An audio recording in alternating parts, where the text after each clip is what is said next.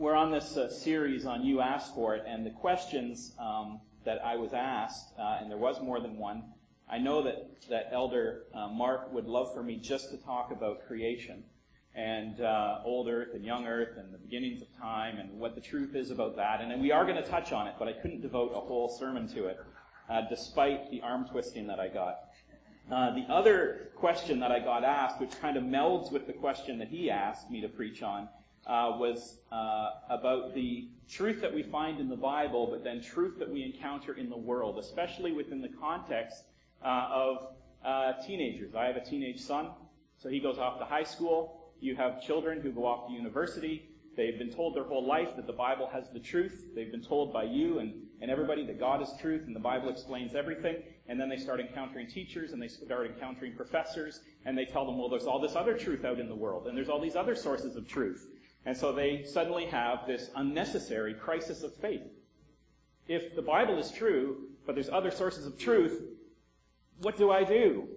And so we have to deal with this. And the problem is our fault as a church, because we have misconstrued the nature of truth primarily, especially in the 70s, 80s, and 90s, us now in our sort of approaching middle age. We've done a disservice to our children by misconstruing the nature of God's truth and understanding how God reveals himself and where truth is found through his general revelation. So that's what we're preaching on, or that's what I'm preaching on today. Let me just open in prayer. Father God, I would ask that you would give me clarity as we cover a lot of topics relatively quickly. Give us open hearts and open minds to hear your word through this sermon. And Father, that we would understand that you have a deep and profound love for us to know the truth, and not to deceive us, not to mislead us, but to give us exactly the information that we need to be able to believe and to trust in you. And so, Father, I just pray that would be true this morning and be true in our lives from this day forward. In Christ's name, amen. So, if any of you remember the movie The Matrix, Matrix is now, I've come to realize, an old movie. It was made in 1999, and it's shocking that The Matrix is an old movie. It was right on the cusp of the new millennium. The Matrix was incredibly tuned into the postmodern spirit of our time, and it was a movie about the sort of blurring of technology and spirituality and science and faith. Yeah, there's Morpheus up there. You remember Morpheus. And the centerpiece to the whole plot, the theme and the concept of the movie, is this one profound idea. Okay, this is the point behind the movie, The Matrix. That there is another reality. That there is a deeper truth that's hidden behind the reality of what we see in our day-to-day lives. And some people in the movie were able to see beyond the reality of the day-to-day life. And they were able to perceive that there was something profoundly true behind the veil of this world. And that they could be set free from the lie that believing in this world could perpetuate. And that other people couldn't see it. They couldn't see the truth behind this world. And they were trapped in the lie of just sort of the natural things that they saw, and they thought that's all there was. And about 30 minutes into the movie, one of the lead characters, Morpheus there, who has been set free, and he's able to see the Matrix, and he's able to see the truth behind the life that's in front of everybody, he explains to the young hero, Neo, that there's a battle taking place in this world. That there is a battle taking place in the world that we perceive, and it's a battle to imprison our minds. So this is the battle that's taking place in the movie. It's the battle that is taking place in reality. There is a battle taking place for the minds of our children. There's a battle taking place for our minds in the world. There's a battle over what is real and what truth is. And there's a battle that may not seem as dramatic as it is in The Matrix, with kung fu and all of that stuff going on and slow motion bullet dodging, It's not quite that dramatic, but it is a far more profound battle for our minds and what the truth is. And so this sermon is on truth, and it's on what is the reality behind the reality that we perceive, and what are people discovering in truth when they see truth in the world.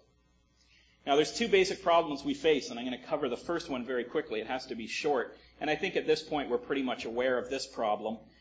The first problem is resistance to any sort of absolute truth claim at all. So when I get up here to preach on truth, the very first thing that some of these high school students, university students, any of you millennials out there, you're saying, but what is truth, right? Isn't truth just an abstract concept? Isn't things only true for you?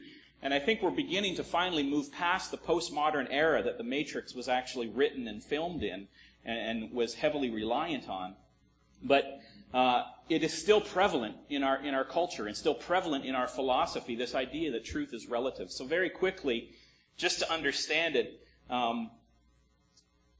in the Supreme Court, in Planned Parenthood versus Casey, the Supreme Court Justice Anthony Kennedy basically came out a couple of years ago and he said this, and it's sort of reverberated through the court system actually.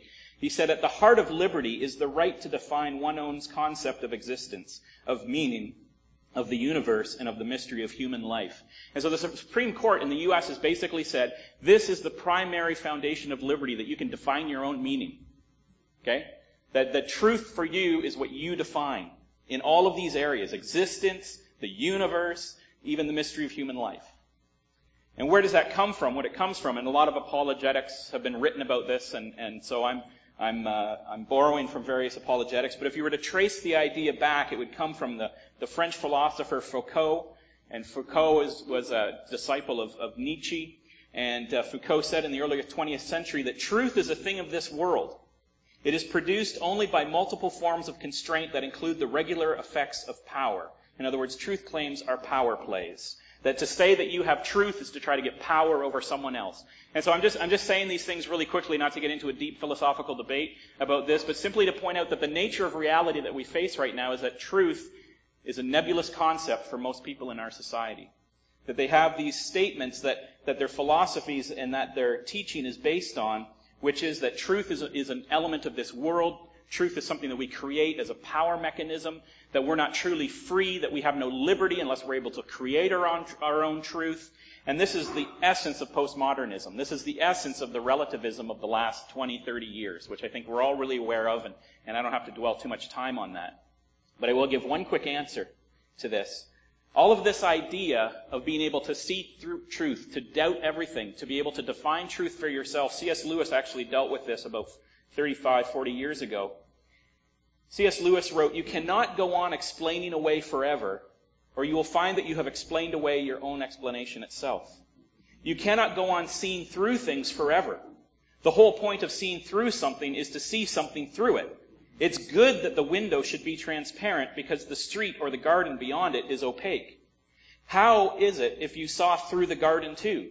If you see through everything, then everything is transparent, but a wholly transparent world is an invisible world. To see through everything is the same as not to see." Okay, so C.S. Lewis, who as always has a brilliant way of explaining things, has seen through the sham of relativism. Okay, so that's the message here, that this mistake that the world is making to say that we define our own truth and we can sort of see through everything is in essence not to see. And what it means in practical sense is, Lewis is saying, if you say that all truth claims are power plays, then that itself is the ultimate power play. You're making a claim about truth which then disarms everything I have to say about truth. It is itself a power play. If you try to see through truth in that way, you've seen through your own truth. Or if you say that all statements about God and religion are simply psychological projections to deal with your own guilt and insecurity, well, that statement is a statement about God to deal with your guilt and insecurity. And so you just made your own statement, and it is also a projection of your own insecurity. So why would I listen to you? Or if you say scientifically that our ideas about God are simply the result of evolutionary processes that have all been laid down in particular pathways in our brain, and it's all a biochemical reaction, as a scientist you're saying that our belief about God and reality is all just biochemical process, your belief, your brain is a result of biochemical processes, and so your belief in that explanation is itself laid down as an evolutionary biological process, and so why would you trust your own theory? So to see through everything is eventually not to see at all. And so this relativism, postmodernism, basically defeats itself by its own arguments. And so we set that aside. That's the first one. And I think postmodernism, luckily, has ran itself just about out. And I think we're just about done with postmodernism at this point, even though pop culture is kind of lagging behind. But I think we're at the point now where everybody is realizing and rejecting the idea that every truth claim can only be subjective, can only be from me. That any real issues of power and freedom don't come from just claiming truth itself. Any issues of power and freedom lie inside the content of the truth claims. And the second part of the argument is what we're mainly getting to, that the truth of the world seems contrary to biblical truth. So let's establish that we can say some things are true. Let's just say that that's possible, based on what we've just talked about. But then the main problem that we come to is that the truth of the world seems contrary to biblical truth. And it leads to a shaking of our faith and unnecessary doubts. In other words, Christians say that they have an absolute truth from God in the Bible, but we find people apparently discovering and saying very true things in the world. And the truth in the world seems to conflict with some of the biblical truths. And essentially what I'd like to do very quickly is challenge that idea.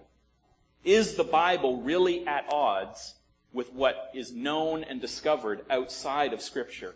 Is it really true that the Bible is at odds with what we find in nature? Is it really true that the Bible is at odds with what we find in philosophy and economy and politics and sociology and all these different studies?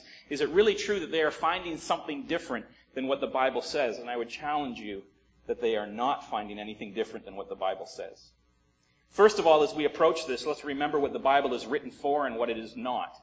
So as you're looking at the Bible and you're looking at the world, remember what the Bible is written for. And there's a good text here in Luke 24 that I just refer to as Jesus, after his resurrection, is traveling with the two men on the road to Emmaus. You'll remember the story. And they are very distraught about what has been happening because they know the Scripture and they know the Messiah, and what is happening politically and what is happening in the world around them is different than what they thought they found in the Scripture. And so Jesus says in Luke 24:27, he says as he's walking with them, and beginning with Moses and all the prophets, he interpreted to them all the Scriptures, the things concerning himself.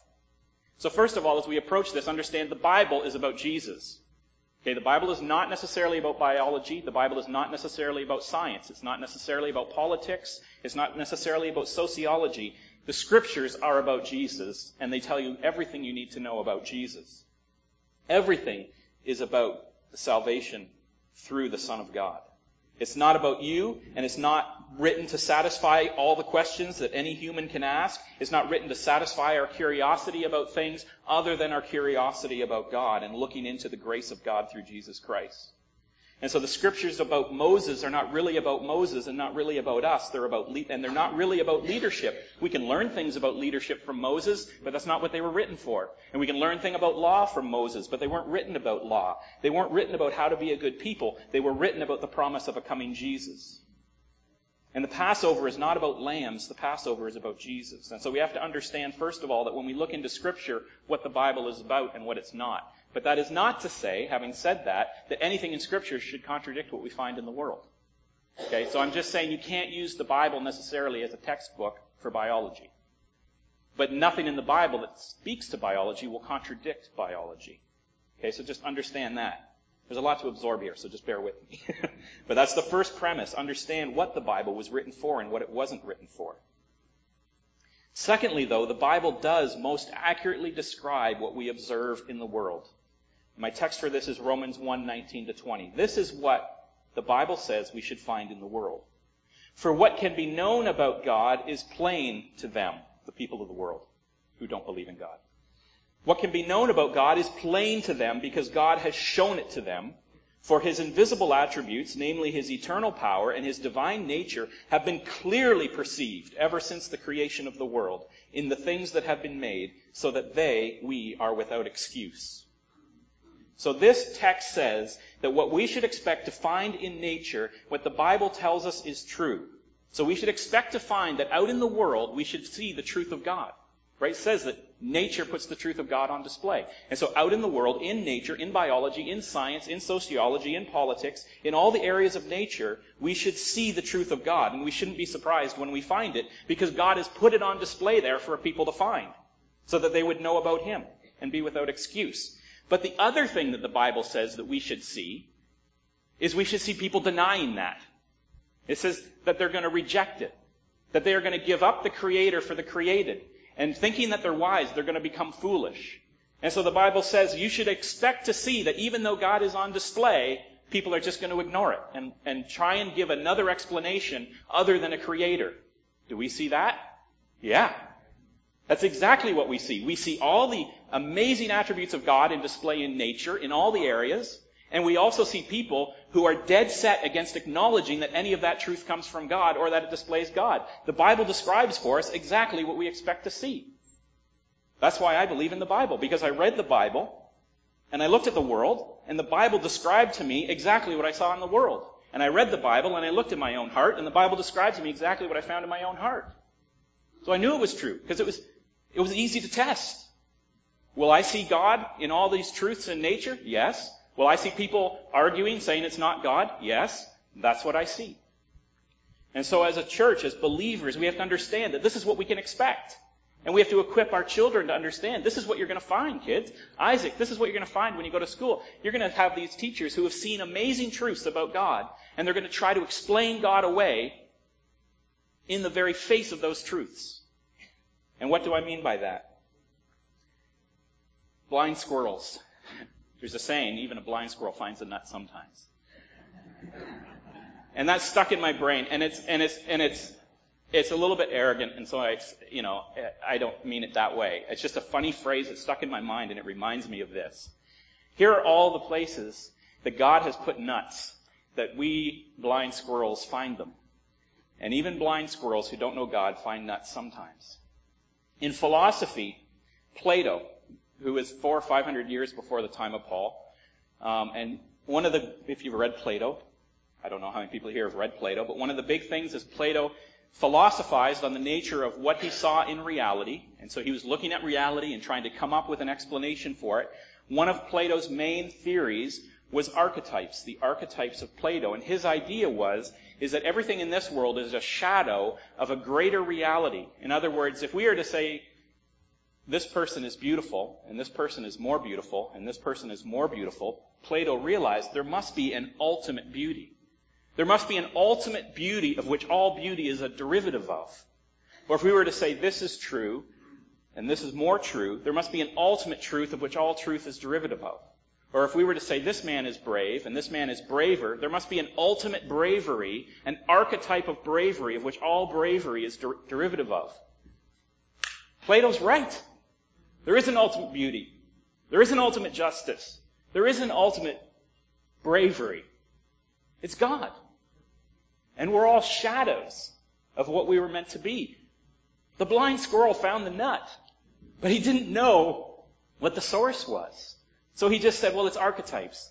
There's some beauty out there that we're all just shadows of. And it is true, Plato. You've just not seen who the ultimate beauty is. It's God. Or spirituality. A lot of people turn to Eastern religions. And the Eastern religions got a lot of stuff right. One of the main things the Eastern religions find so appealing, and the stuff that in their discovery, as they examined the human condition and spiritual nature, if you look at Buddha and Confucius and all those people, the main thing that Buddha hit upon is that all of the troubles of man and all the problems that we get into come out of desire. We desire things, and because we desire things, we then fight for them, or we get into conflict over these desires. You're right, Buddha. We are selfish people fallen by sin. We have misplaced desires. Buddha is not wrong. His answer, though, then, is to sit under a tree and eliminate every desire. Have no desire, so that there then is no conflict. Hey, Buddha, you're right. The problem with man is sinful desire, that we falsely desire the wrong things for selfish reasons. But that is not the answer. The answer is to put our desire on the right things. The answer is to desire in the right way, to have a desire for God and for Jesus and the holy things of life, so that we can have life abundantly, not have life minimally. Buddha's answer was just don't have a life, just desire nothing. Jesus says, I've come to give you life and give it abundantly, to desire the right things and pursue them and be filled up by those good desires. So Buddha's on the right track, but he just missed it. Emotionally, bringing it forward a few thousand years. Oprah or Dr. Phil. I want to talk about blind squirrels. But every once in a while, they find a nut.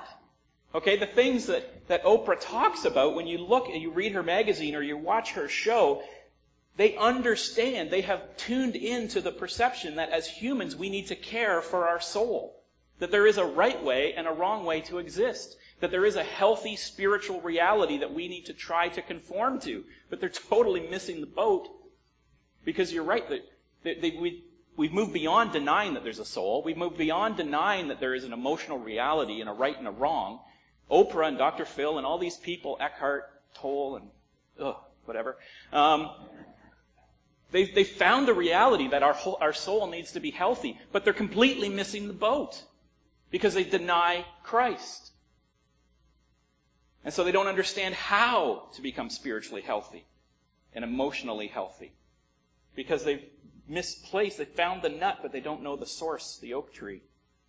Or in family, the health and the benefit of stable and complete families and all the things that the world discovers there, that, the stuff they find with sons and daughters who grow up without fathers and all the different things there and the brokenness of the world and a broken family and all the effects of that. It's all right there laid out for them, but they won't admit who put the family together and why the family is healthy when it's that way. Or politically, the value of the individual, the value of self-freedom, the value of material ownership, the necessity of governance. We find all these things. We know that democracy is just about as close to what you can get as far as governing people in a fallen world can get. So we see the goodness in all these things that the Bible would back up and say, it's God who said that we are free. That it's Jesus who came to set us free from bondage. It's God that said that there is neither slave nor free man, neither male nor female, but everyone is one in Jesus Christ. These are things that are true, that are built into who we are because they're true of God and they're true of His creation. And so we can discover these things, but then not give credit for them. Or biology. I posted a thing on our Facebook page about how prayer changes the brain, they're discovering. That people who pray actually alter their brain chemistry and their synapses in a positive way through prayer. And why would we be surprised at that? God said, He told us in His Word that we can be transformed by the renewing of our mind. And that prayer and meditation has an effect on us. That we become new creatures and new creations as we dwell on His truth. So we see these truths in history, the confirmation of events and the city locations and the battles. History used to be one of the places they attacked the Bible until it kept confirming everything that the archaeologists found. They would say, well, King David didn't exist or he wasn't in that location at that time, and then they'd find a tablet and it confirmed everything. Then they'd say, well, there's these Hittites, and there were no Hittites. Nobody ever, who were the Hittites? And then, 15 years later, they find the Hittites exactly where the Bible said they'd find the Hittites. And, so they've given up trying to disprove the Bible on history. Or in science. Finally, science, the good one. Here we go. Here you go, Mark.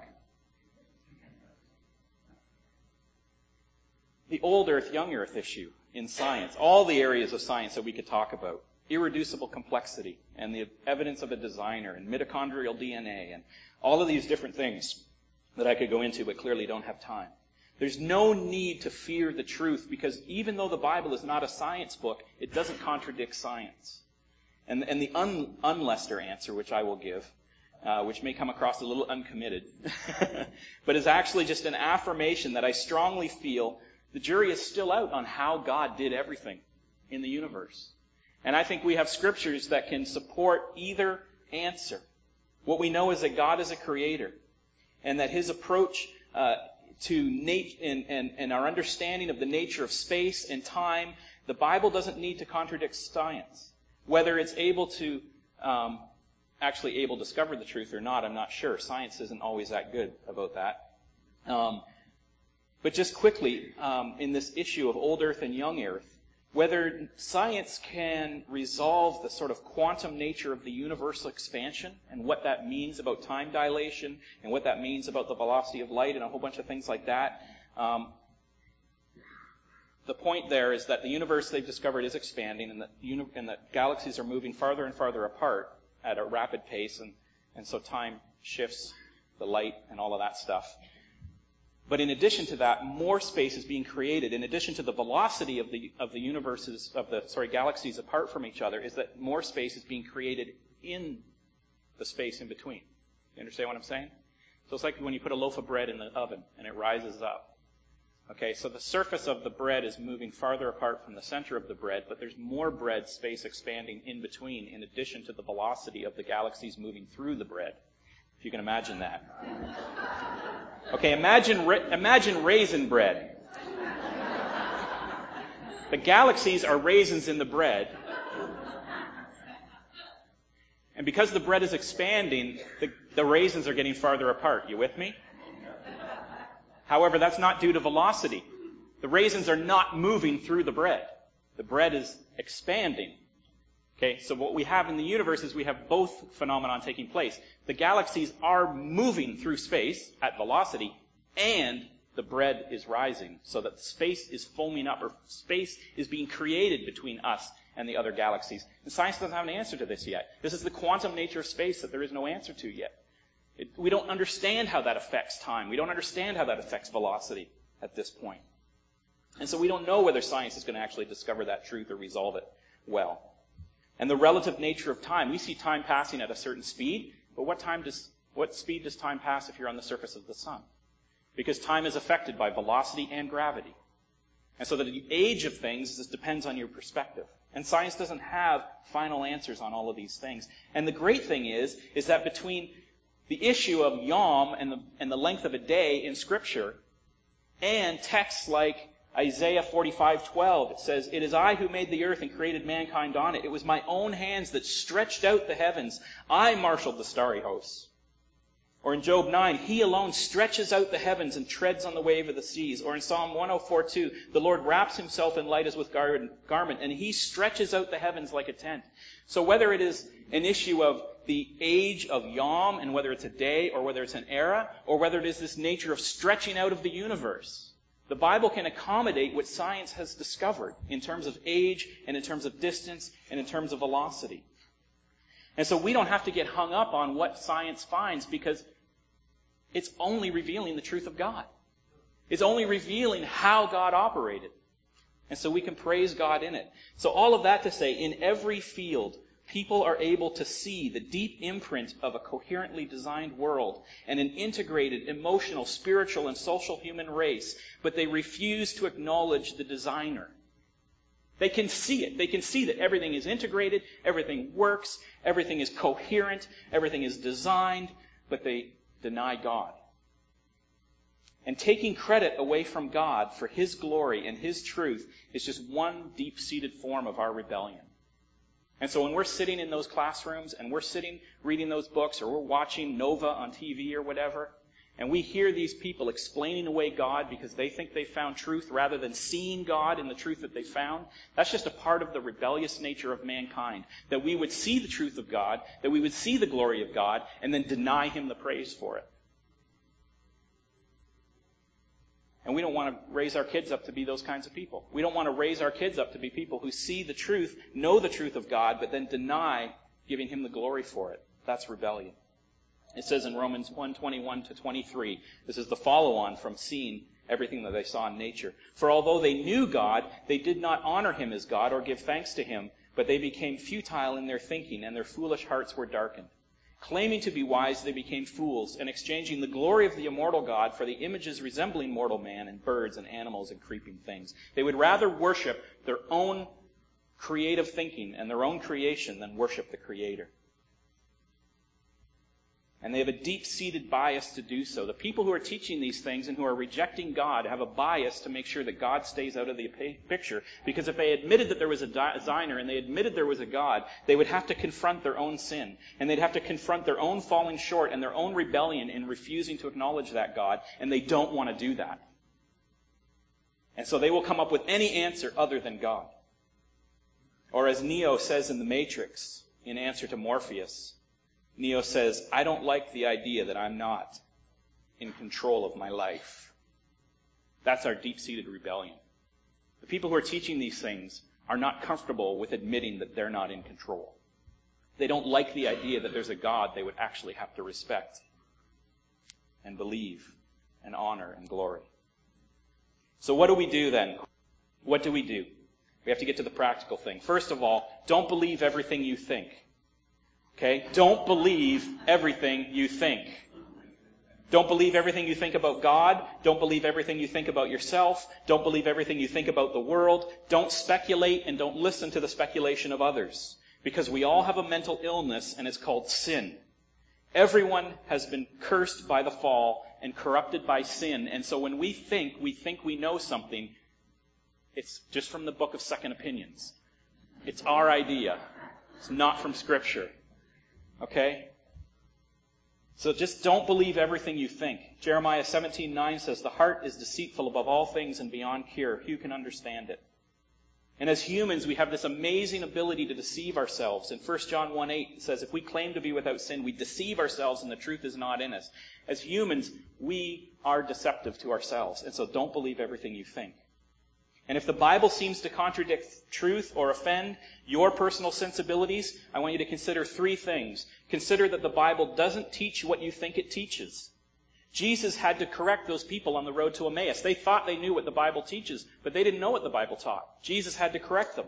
And so we might think we know what the Bible teaches, but maybe we don't understand what the Bible is teaching. And so we have to guard ourselves to make sure we don't think we know more than we do. I've had to correct my thinking over things on the years about the Bible. What if I had, when I was a teenager, thinking I was really smart and knew everything that everybody else didn't, and I was reading the Bible, and I decided to believe the things that I was thinking about the Bible. What if I had, as a teenager, decided to say, you know what, the Bible is stupid, this has been proven wrong in a whole bunch of different areas, I'm way smarter than this, if I was God, I'd do it better, and I put it down and I walked away. What if I had done that? What if I thought and believed what I thought at that time, instead of staying under the instruction of Scripture? I would have left. I wouldn't be in ministry, that's for sure. I wouldn't still be with my wife, because she would not put up with me. Right? If we had given up on the Bible, you think for your own lives. If you'd given up on the Bible back when you thought it said something different until you finally came under, maybe years later, under the teaching of Scripture, and you understood, that's what it means. I didn't realize that's what it meant before. Man, I was wrong. So don't give up. God is still teaching you. Secondly, if you think that the Bible says something that you're uncomfortable with or you don't think is right, secondly, consider that you don't understand because of your cultural bias. The Jews were reading and thinking of Scripture as Jews. They read everything as recipients of the promises of Israel, and they were not reading the Scriptures in the sense of the Gentile world for which it was meant. And so the Jews missed the Messiah because they were reading the Scriptures wrong because of their cultural bias. We are steeped in cultural bias here. And so when we read the Scripture on marriage, on sex, on slavery, on women and men, on gender issues, next week, we read the Bible through our cultural lens.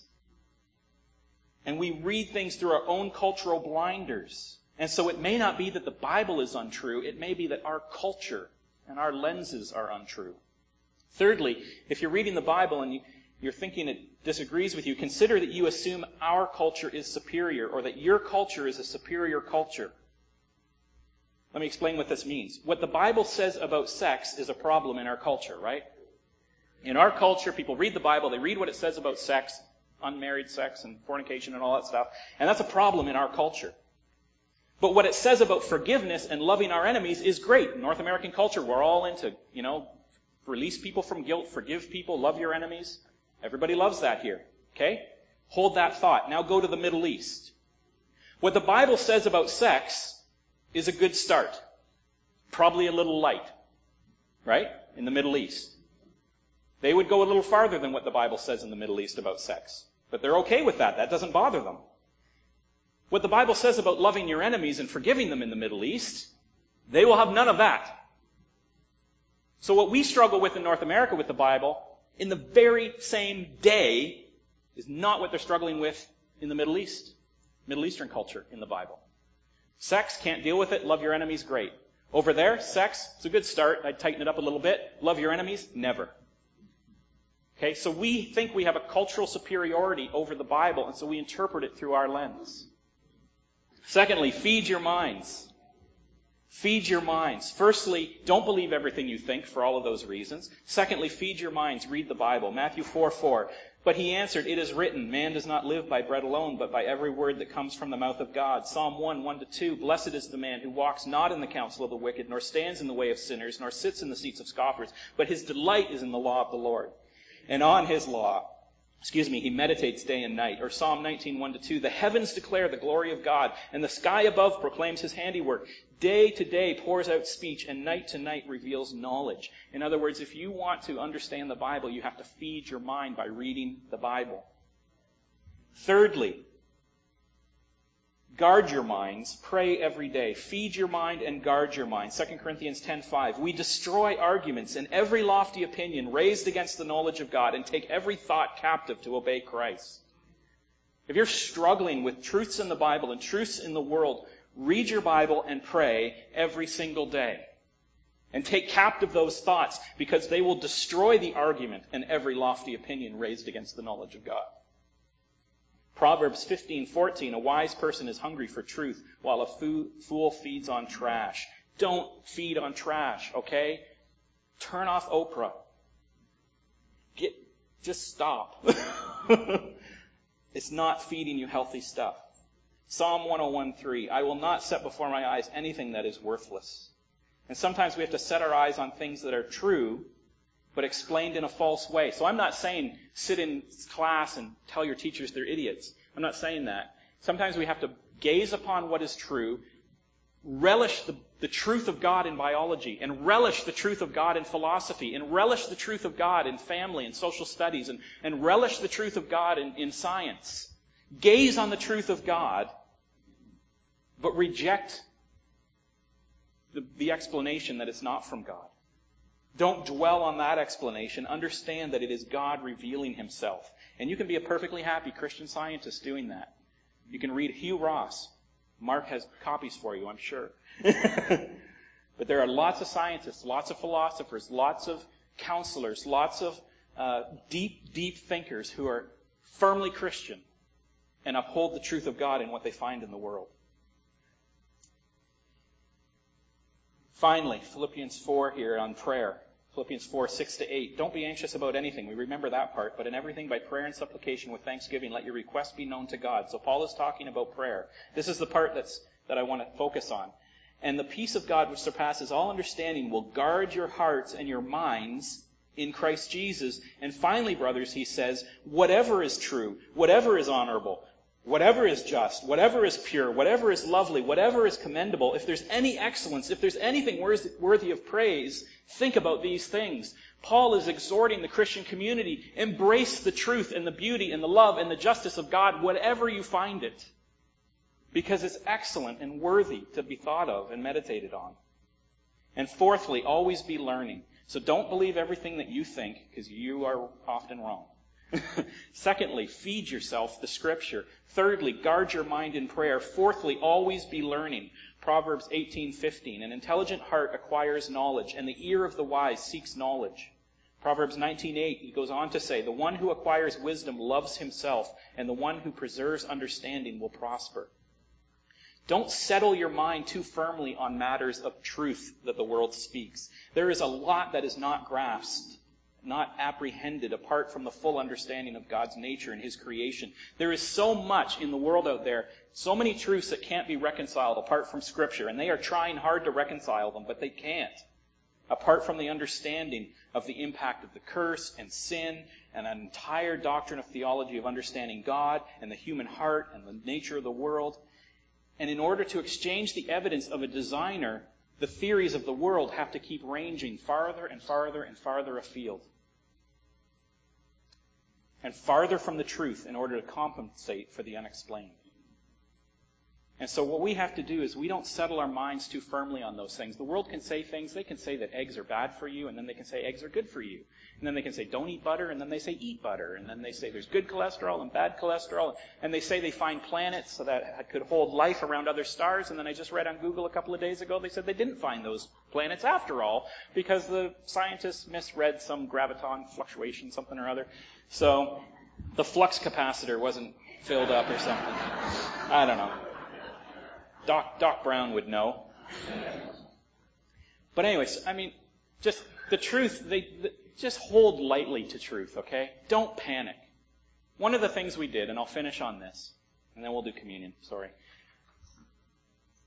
One of the things that I think the Christian church did in this evolution thing is they panicked early. right? They thought that because of what was found in evolution in the age of the world, they thought that this was going to somehow disprove God. And so they fought against evolution and they fought against the age of the world. They insisted on things that they didn't have to insist on. Because if they had have just waited and been confident that the truth of God would come through, they would have found that evolution is still not a theory that is proven. They would have found that God is easily able to create within the amount of time of either billions of years, if it wants to be. It's still not enough time for evolution. The world can be 4 billion years old. You don't have enough time in 4 billion years through random gene mutation to create the life that we have. There are so many problems with the theory of evolution that if Christians had just waited and not panicked, it would have disproved itself. Okay? And I could go on and on into all the problems that are there in terms of the species that are dying versus the species that are being created and the Cambrian explosion. And there's so many problems with it. If we had have not panicked, we could have just waited and let the truth of God reveal itself, and we would have been fine. And we wouldn't have created a crisis of faith in a whole generation of people over this, over nothing. And so just all that is the fourth point. It's just always be learning and hold lightly to the truths that are out there. Don't panic when you read on Google that, somebody proved God doesn't exist. They did not prove God doesn't exist. Don't panic when they say there's a region in your brain that if, that region of the brain shows stimulation, then there's a certain propensity to, believe in God, and that belief in God, increases the activity in that area of the brain. Of course you're going to find that. Because we're built by God. And God said we're going to be transformed by the renewing of our mind. And He says we become a new creation in Him. So why wouldn't you put an MRI on a brain and see a Christian brain and a non-Christian brain not be different? Of course, don't panic. It's the truth of God. So in conclusion, your faith has nothing to fear from the world. Go bravely into high school. Go bravely into college. Go bravely into university. Go bravely into your job. Go bravely into your book club and your dinner parties and debates with your friends. We can embrace real truth wherever we find it in society because all truth is the truth of God. Your cultural bias may fool you. Your lack of understanding may trick you. Your unexamined cultural superiority may blind you and cause you tension with the Bible, but your faith in Christ Jesus and the teaching of Scripture will never contradict truth wherever it is found. Okay? You can believe that God is truth, and the truth that we find is from God, and it will never contradict itself. Let's pray. Father God, we just give you thanks this morning for your word. I just pray that we would be brave, that we would be emboldened, that we would not be afraid of the silly theories of the world. And at the same time, we would celebrate what they discover. Every quasar and every, ruin that they find and every biological function and everything they discover in DNA and your code and all the things that philosophers discover. All those truths, Lord, I pray that we would embrace them because they just resound and resound and resound the glory of your truth. And Father, I pray that we would just go bravely into these things and not fear. You are so much greater than these tinkering fools in their laboratories. And I was a tinkering fool. And I have great respect for all the knowledge that's there, but these people that are blind and just trying to explain you away. Father God, there's no need to. What do they fear? Why would they fear? A God of the universe as loving and as merciful as you. Lord, we love you. Settle this truth in our heart. In Christ's name.